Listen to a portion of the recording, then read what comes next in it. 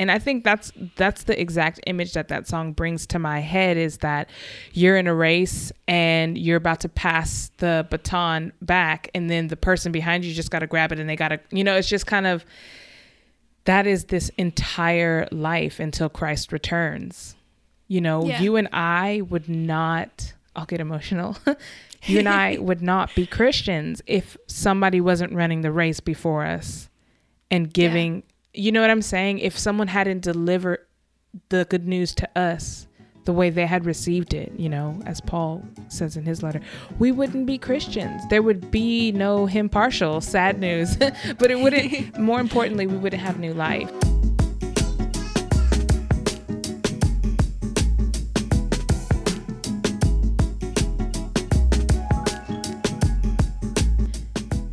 And we're back with another episode of Hymn Partial, the podcast where we talk all things church music. I'm Monet Funke.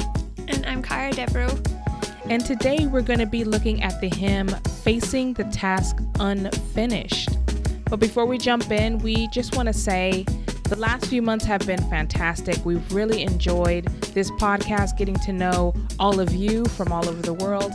And if you have enjoyed this podcast as well, I know we're always telling you to like and subscribe, but really it would be fantastic if you could share this episode. If you think someone else might be encouraged or interested in some of the topics that we mentioned, go ahead and share this episode. We really hope that our Hymn Partial family will grow and we'll be able to get to know more and more of you. Yep, that's right. It's been a real joy to get to know some of you guys over the last few months, and we're really excited to keep going. So this week, we've got a hymn that most people don't know or didn't know until the Gettys recently revived it. A lot of hymns we've looked at have talked about the gospel and salvation and who God is, but this one is a really stirring song written to remind us of our responsibility as Christians to share the gospel. Mm-hmm. So this week we are looking at Facing a Task Unfinished. This is a song that I love so much that the first time I heard it, I decided that I'd go away and memorize it. Wow. Is it one you're familiar with, Monet? Yes.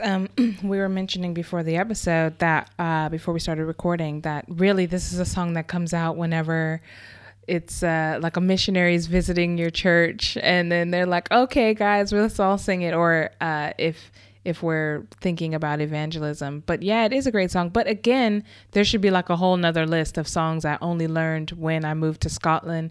This is one of those songs. I think I only learned it when I came to Edinburgh, actually, which would be 4 or 5 years ago. So Wow. It's fairly new to me too. Mm-hmm. It's an interesting one because it's actually written by a missionary. Okay, that makes sense to me. It does. It's nice because, he's writing this hymn about how we should spread the gospel, and he was a guy who actually did. Mm-hmm.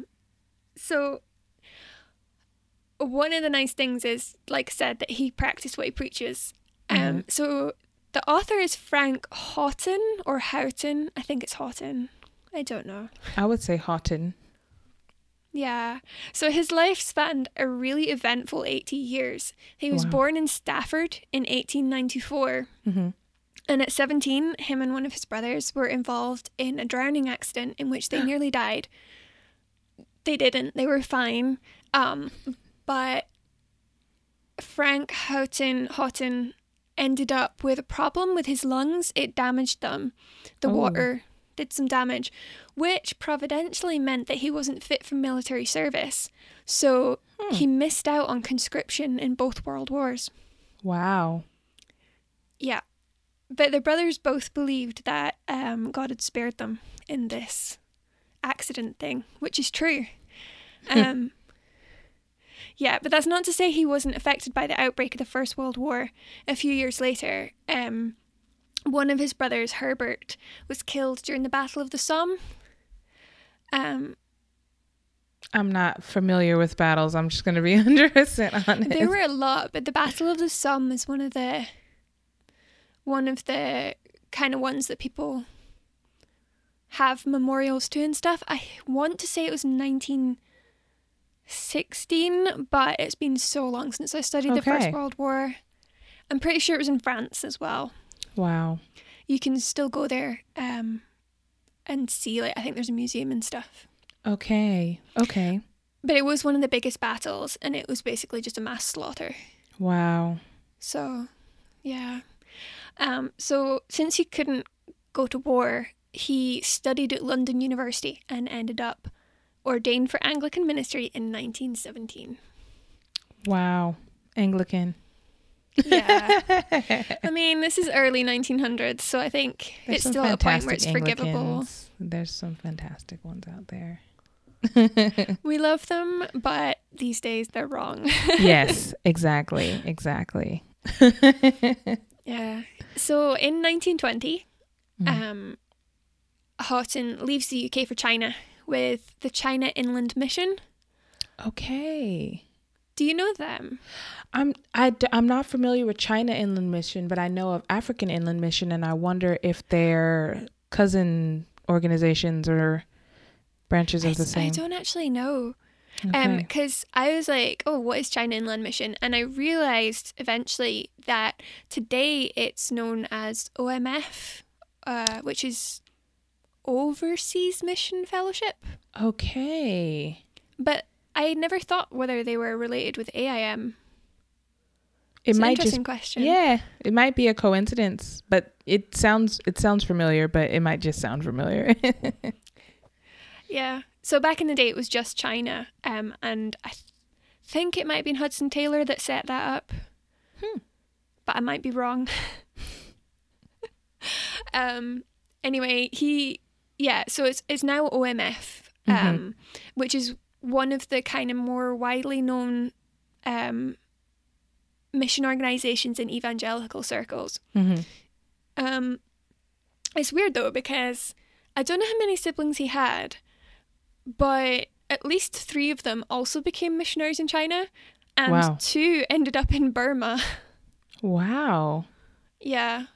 So they clearly had a vision as a family. Definitely. They had a thing for the Far East.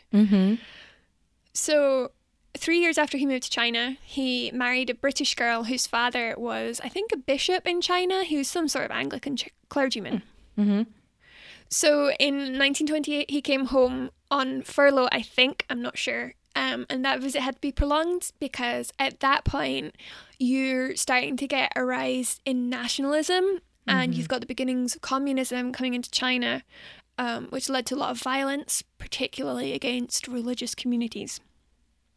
No, not communism against religious communities. They're so tolerant. Like, why would they do that? Why would they? That never happens every single time.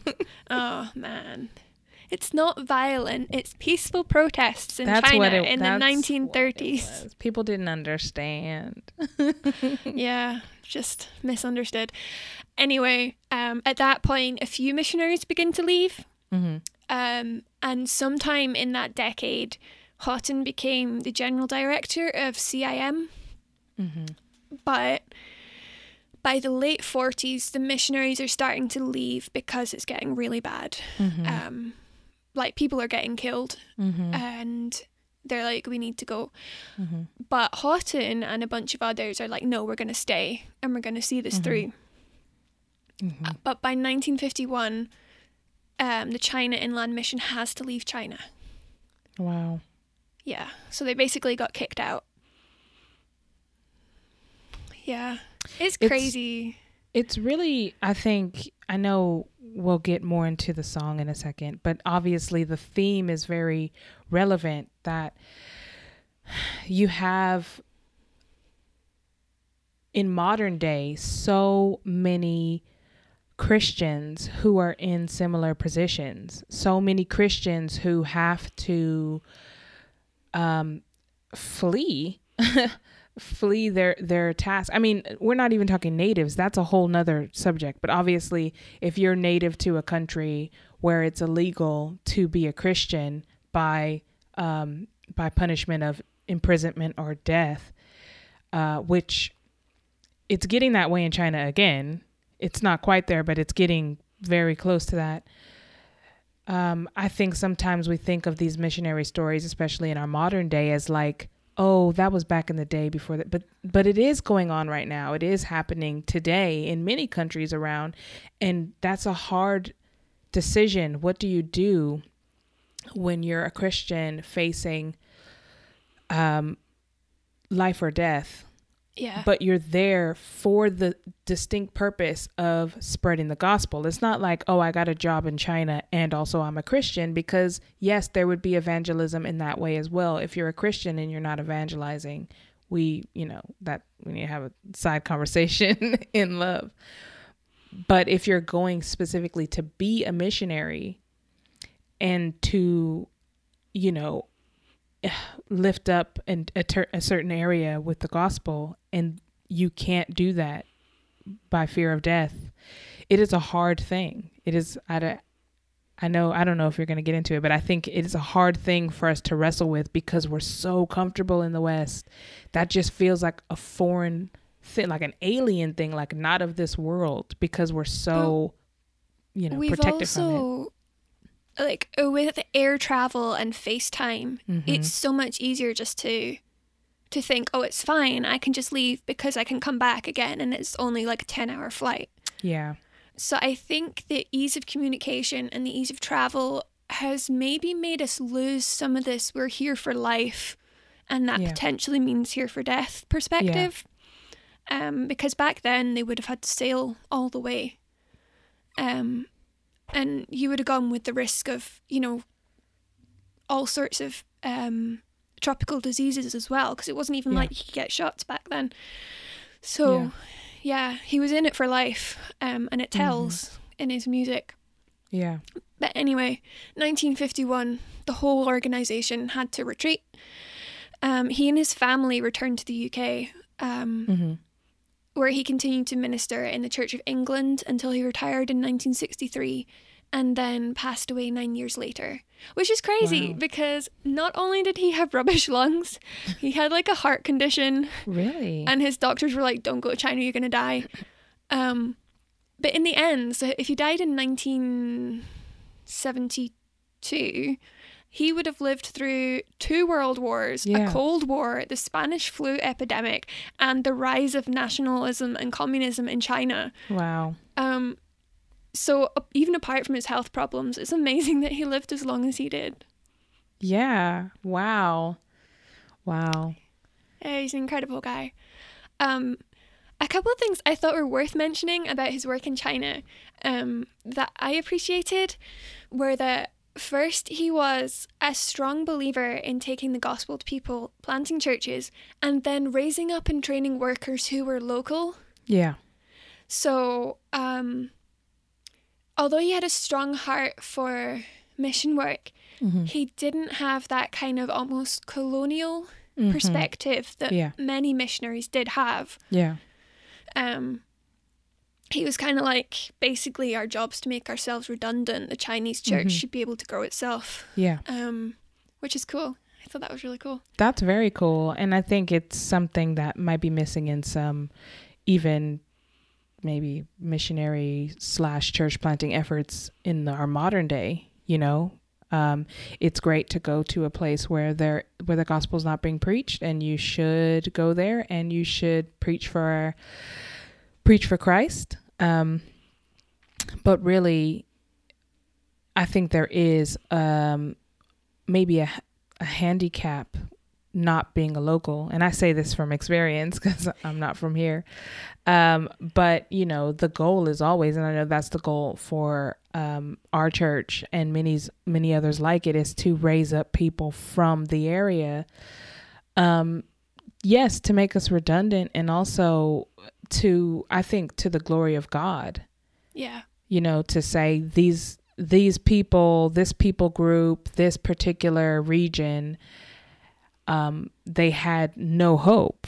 And then now look at them. They're raising up their own people to follow Christ. I think that is, I think that's to the glory of God honestly. Definitely. And not to the glory of us. Because if we come in like, a white knight and we're like, look at us, we saved this people group. It's like, well, first of all, it was God, not you. But two, like, you should decrease. It should be like you left a footprint, but really it was God who really made the imprint in that area. And, you were just a foot soldier in a line of many foot soldiers doing what you had to do, Yeah. I digress.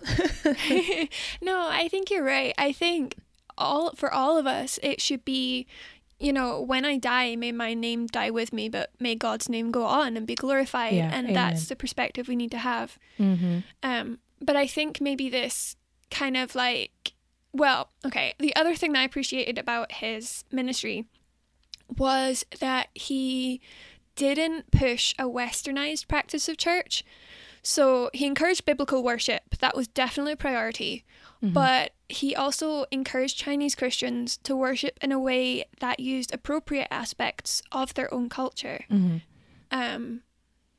So it wasn't like you have to be suited and booted to come to church. You could just wear your normal, whatever was the clothing at the time. Yeah. Which some churches and some missionary organizations did not do. Yeah.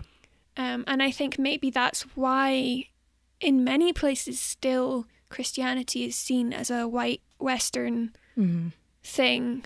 But that's a whole other conversation. It is, but it's kind of related to when we talked about gospel music. So if you guys haven't listened to our gospel music episode, you definitely should check it out. We'll leave a link in the description below. But I'll also put it in the cards so you can see it up here. Yes. Or up here. Somewhere up there. But it is really interesting how culture influences the church. And, in particular for this podcast, we're considering that in the form of music.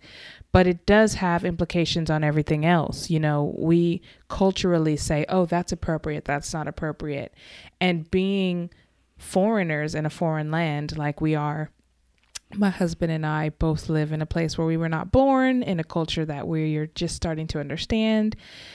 It actually is kind of beautiful to see God bring us together and help us to worship him freely, especially corporate worship, given that culturally we bring all different kinds of things to the table. And, understanding what lens do we say this is right or wrong? We take off our cultural glasses and we put on our biblical glasses and we say, through the lens of Christ, if I show up to church with no shoes and some shorts and a vest, am I not honoring the Lord? Well, in what biblical ways can we examine this? And that's how we should be examining all that we do as a corporate church, instead of being like, well, culturally, you got to have on shoes, you got to have on a black tie and whatever. There's no ties in ancient Israel. There's no ties in Jerusalem. Nobody was wearing ties. If everybody was coming to synagogue in sandals that day. Exactly. And also the long, they dress more like it in the Middle East now than we do in the West. Should we be wearing those, I forgot what they're called, the guys that wear the long thing. It's not a dress, but it has a special name and apparently is very comfortable. But we can't, I'm obviously picking on clothing, but in music as well. It's the most visual thing, isn't it? It's the first thing you see. Yeah.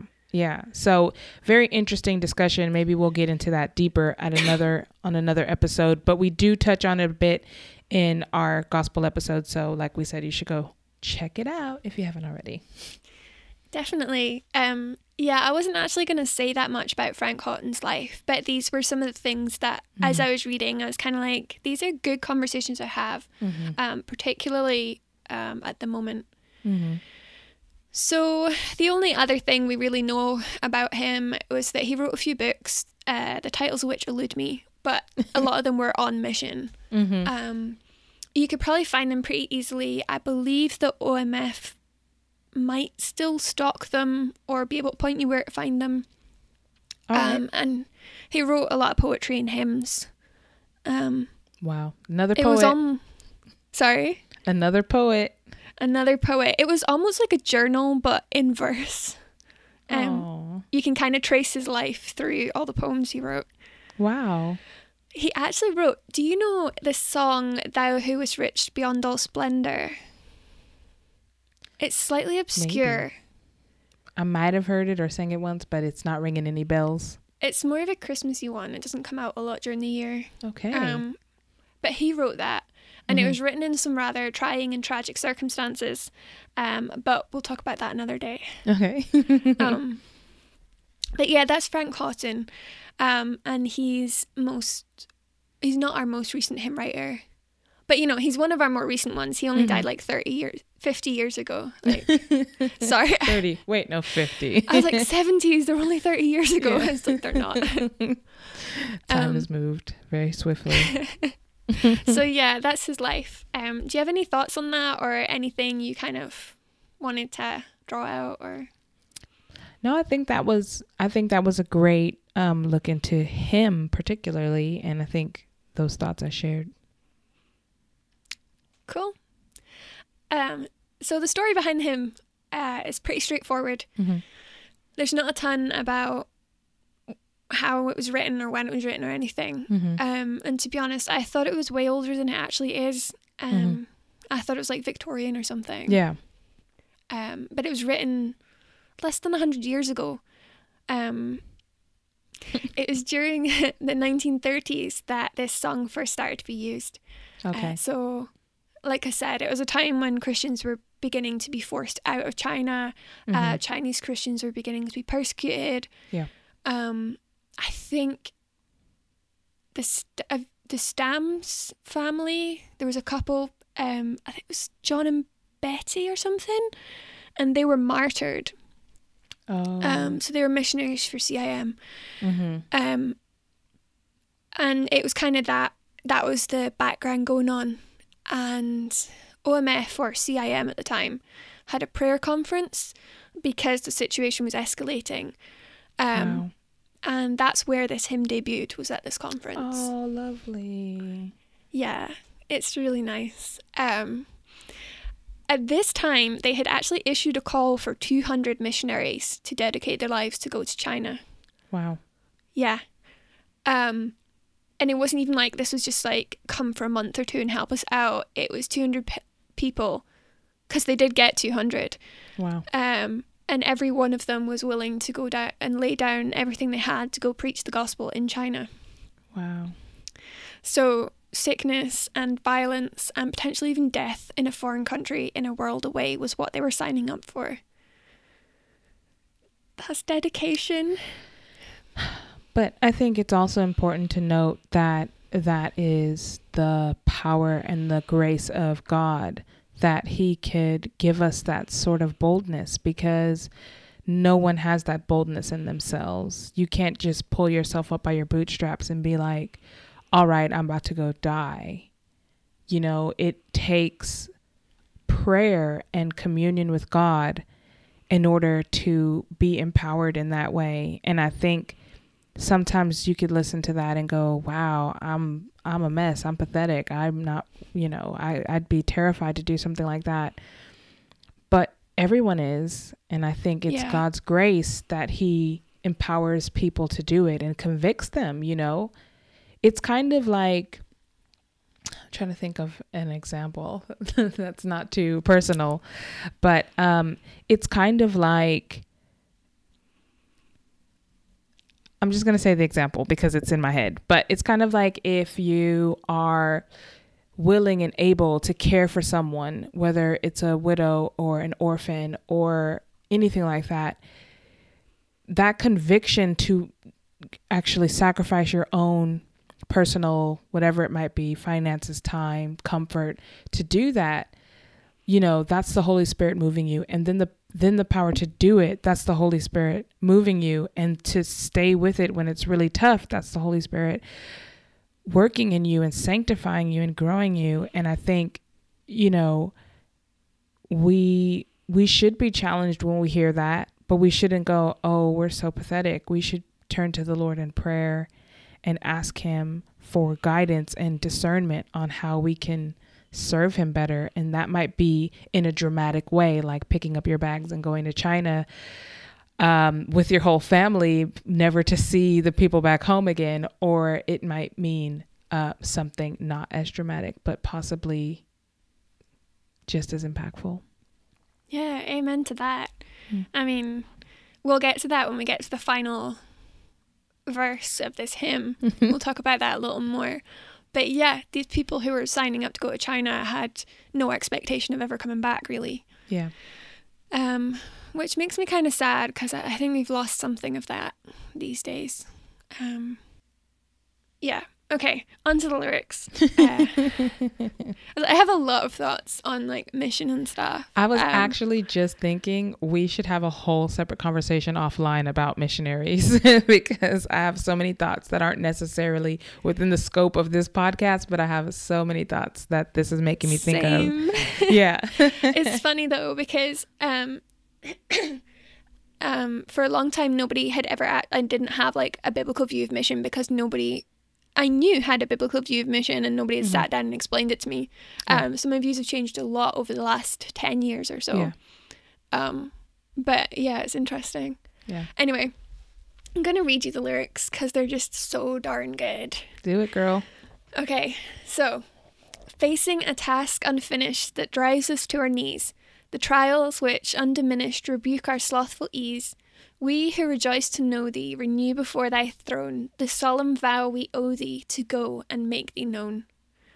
Where other lords besides thee hold their unhindered sway, where forces that defied thee defy thee still today, with none to heed their crying for life and love and light, unnumbered souls are dying and pass into the night. We bear the torch that flaming fell from the hands of those who gave their lives proclaiming that Jesus died and rose. Ours is the same commission, the same glad tidings ours, fired by the same ambition, to thee we yield our powers. O Father who sustained them, O Spirit who inspired, Saviour whose love constrained them to toil with zeal untired, from cowardice defend us, from lethargy awake, forth on thine errands send us, to labour for thy sake. Amen. Basically, everything we just discussed is in that song. Like almost every single one of the themes that we just discussed is like there, you know. Yeah. I love the imagery of the grabbing the flaming torch. It like, you know, like if you're in a relay race, you're literally, and I think that's the exact image that song brings to my head, is that you're in a race and you're about to pass the baton back, and then the person behind you just got to grab it, and they got to, you know, it's just kind of, that is this entire life until Christ returns. You know, you and I would not, I'll get emotional. You and I would not be Christians if somebody wasn't running the race before us and giving, you know what I'm saying? If someone hadn't delivered the good news to us the way they had received it, you know, as Paul says in his letter, we wouldn't be Christians. There would be no him partial, sad news, but it wouldn't, more importantly, we wouldn't have new life. And I think that's I feel like when the congregation sings this song, they feel like, yes, amen, because it really is kind of like a pep, what is it? Not a pep talk. It is a pep talk, but you know, before they go out to the game, you know, the coach comes, like the and big speech before the battle. You know, the St. Crispin's Day speech if you're a Shakespeare fan, or the Aragorn storming the gates of Mordor if you're not a Shakespeare fan. Yes, exactly. Yeah.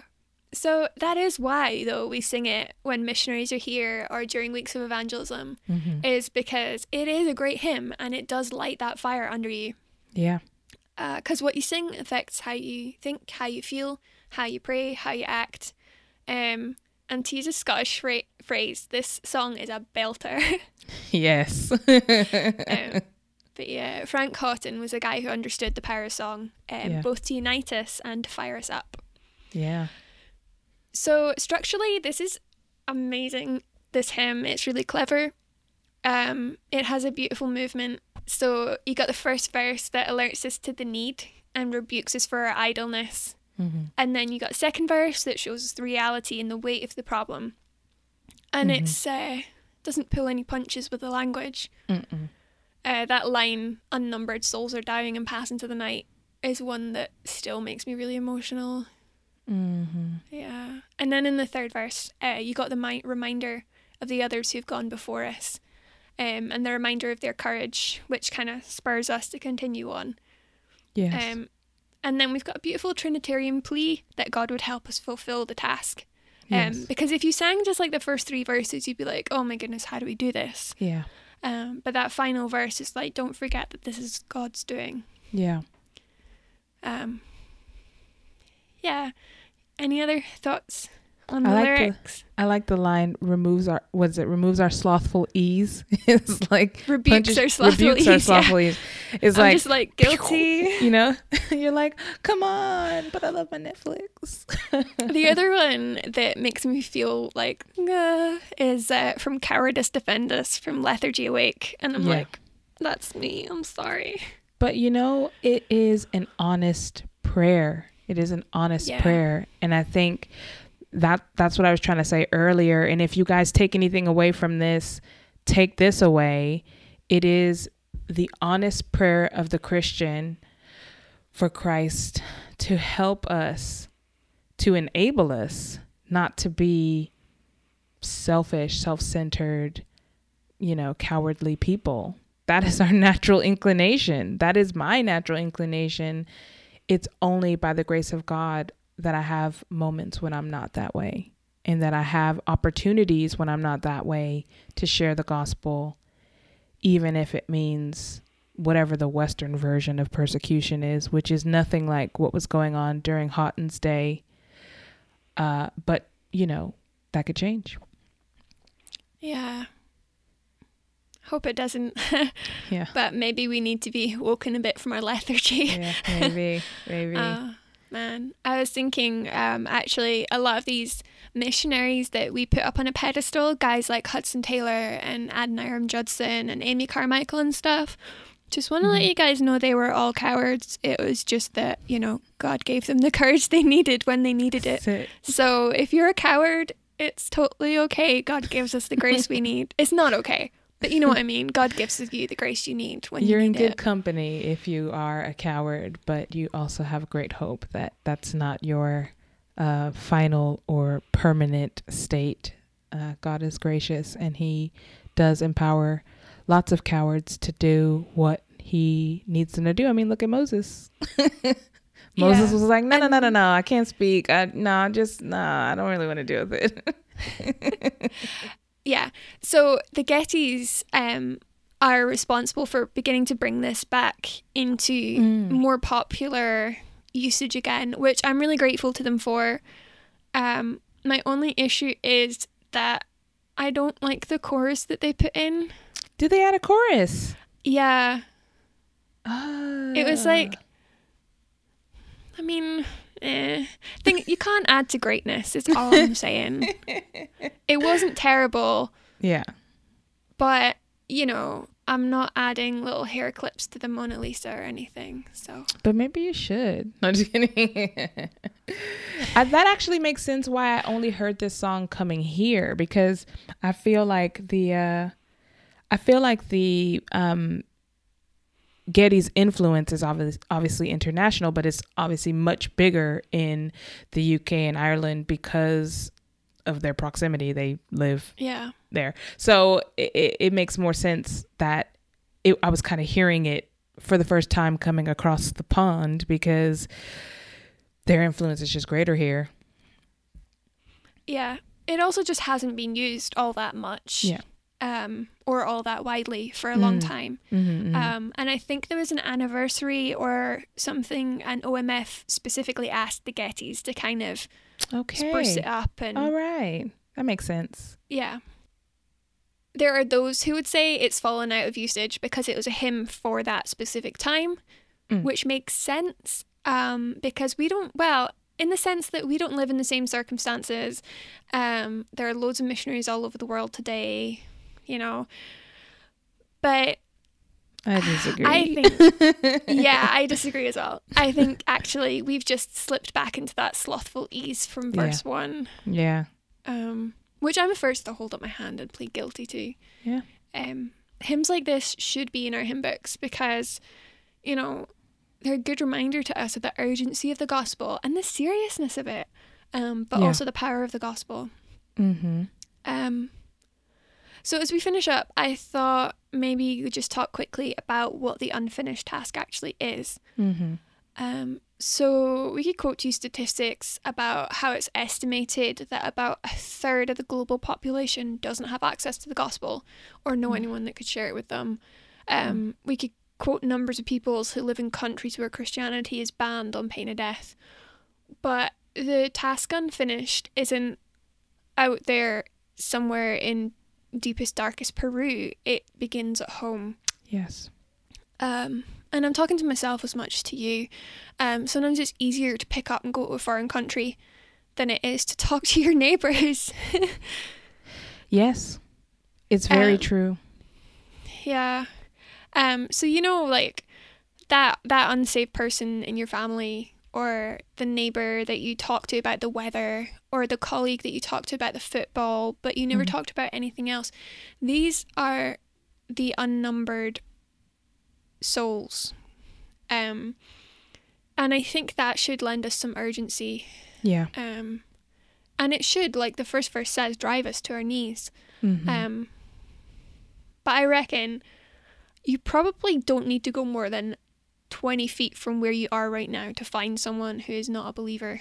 Mm-hmm. And I think sometimes we get so caught up in the idea of some other country where, you know, it's North Korea, which is super tight and very unfriendly, so it needs the gospel. But actually, we need the gospel just as much here. Absolutely. And that is the daily challenge for the Christian, really, because if we don't have it kind of to go back to like orphans, for example, you know, there are some people who have it on their heart to adopt children, say from China, because for a very long time, children in China, you can only have one child. I'm not sure if that law is still in existence or being enforced. I think you can have 2 now. Yeah. So when people had more, they would basically just drop them off at orphanages, and it'd literally be like 100 children to one carer. It was insane. And if the children were very ill, they basically would let them die because they didn't have the resources. It wasn't like state funded for them to be able to care for orphans. It was really just donations. And so I know people personally who had it on their heart to adopt children from China. And so they did. They have 5 children and they're all from China.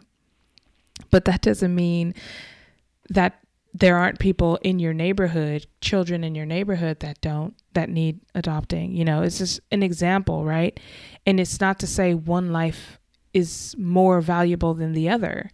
It's just, if God's convicted you and put this in your line of view, and you have the means and the desire and are on your knees praying for it, then go do it and trust in the Lord. You know, that might mean a missionary effort in Yemen or Iran, right? Where it's not great to be a Christian. It might mean a missionary effort in your local community where you know people don't know God.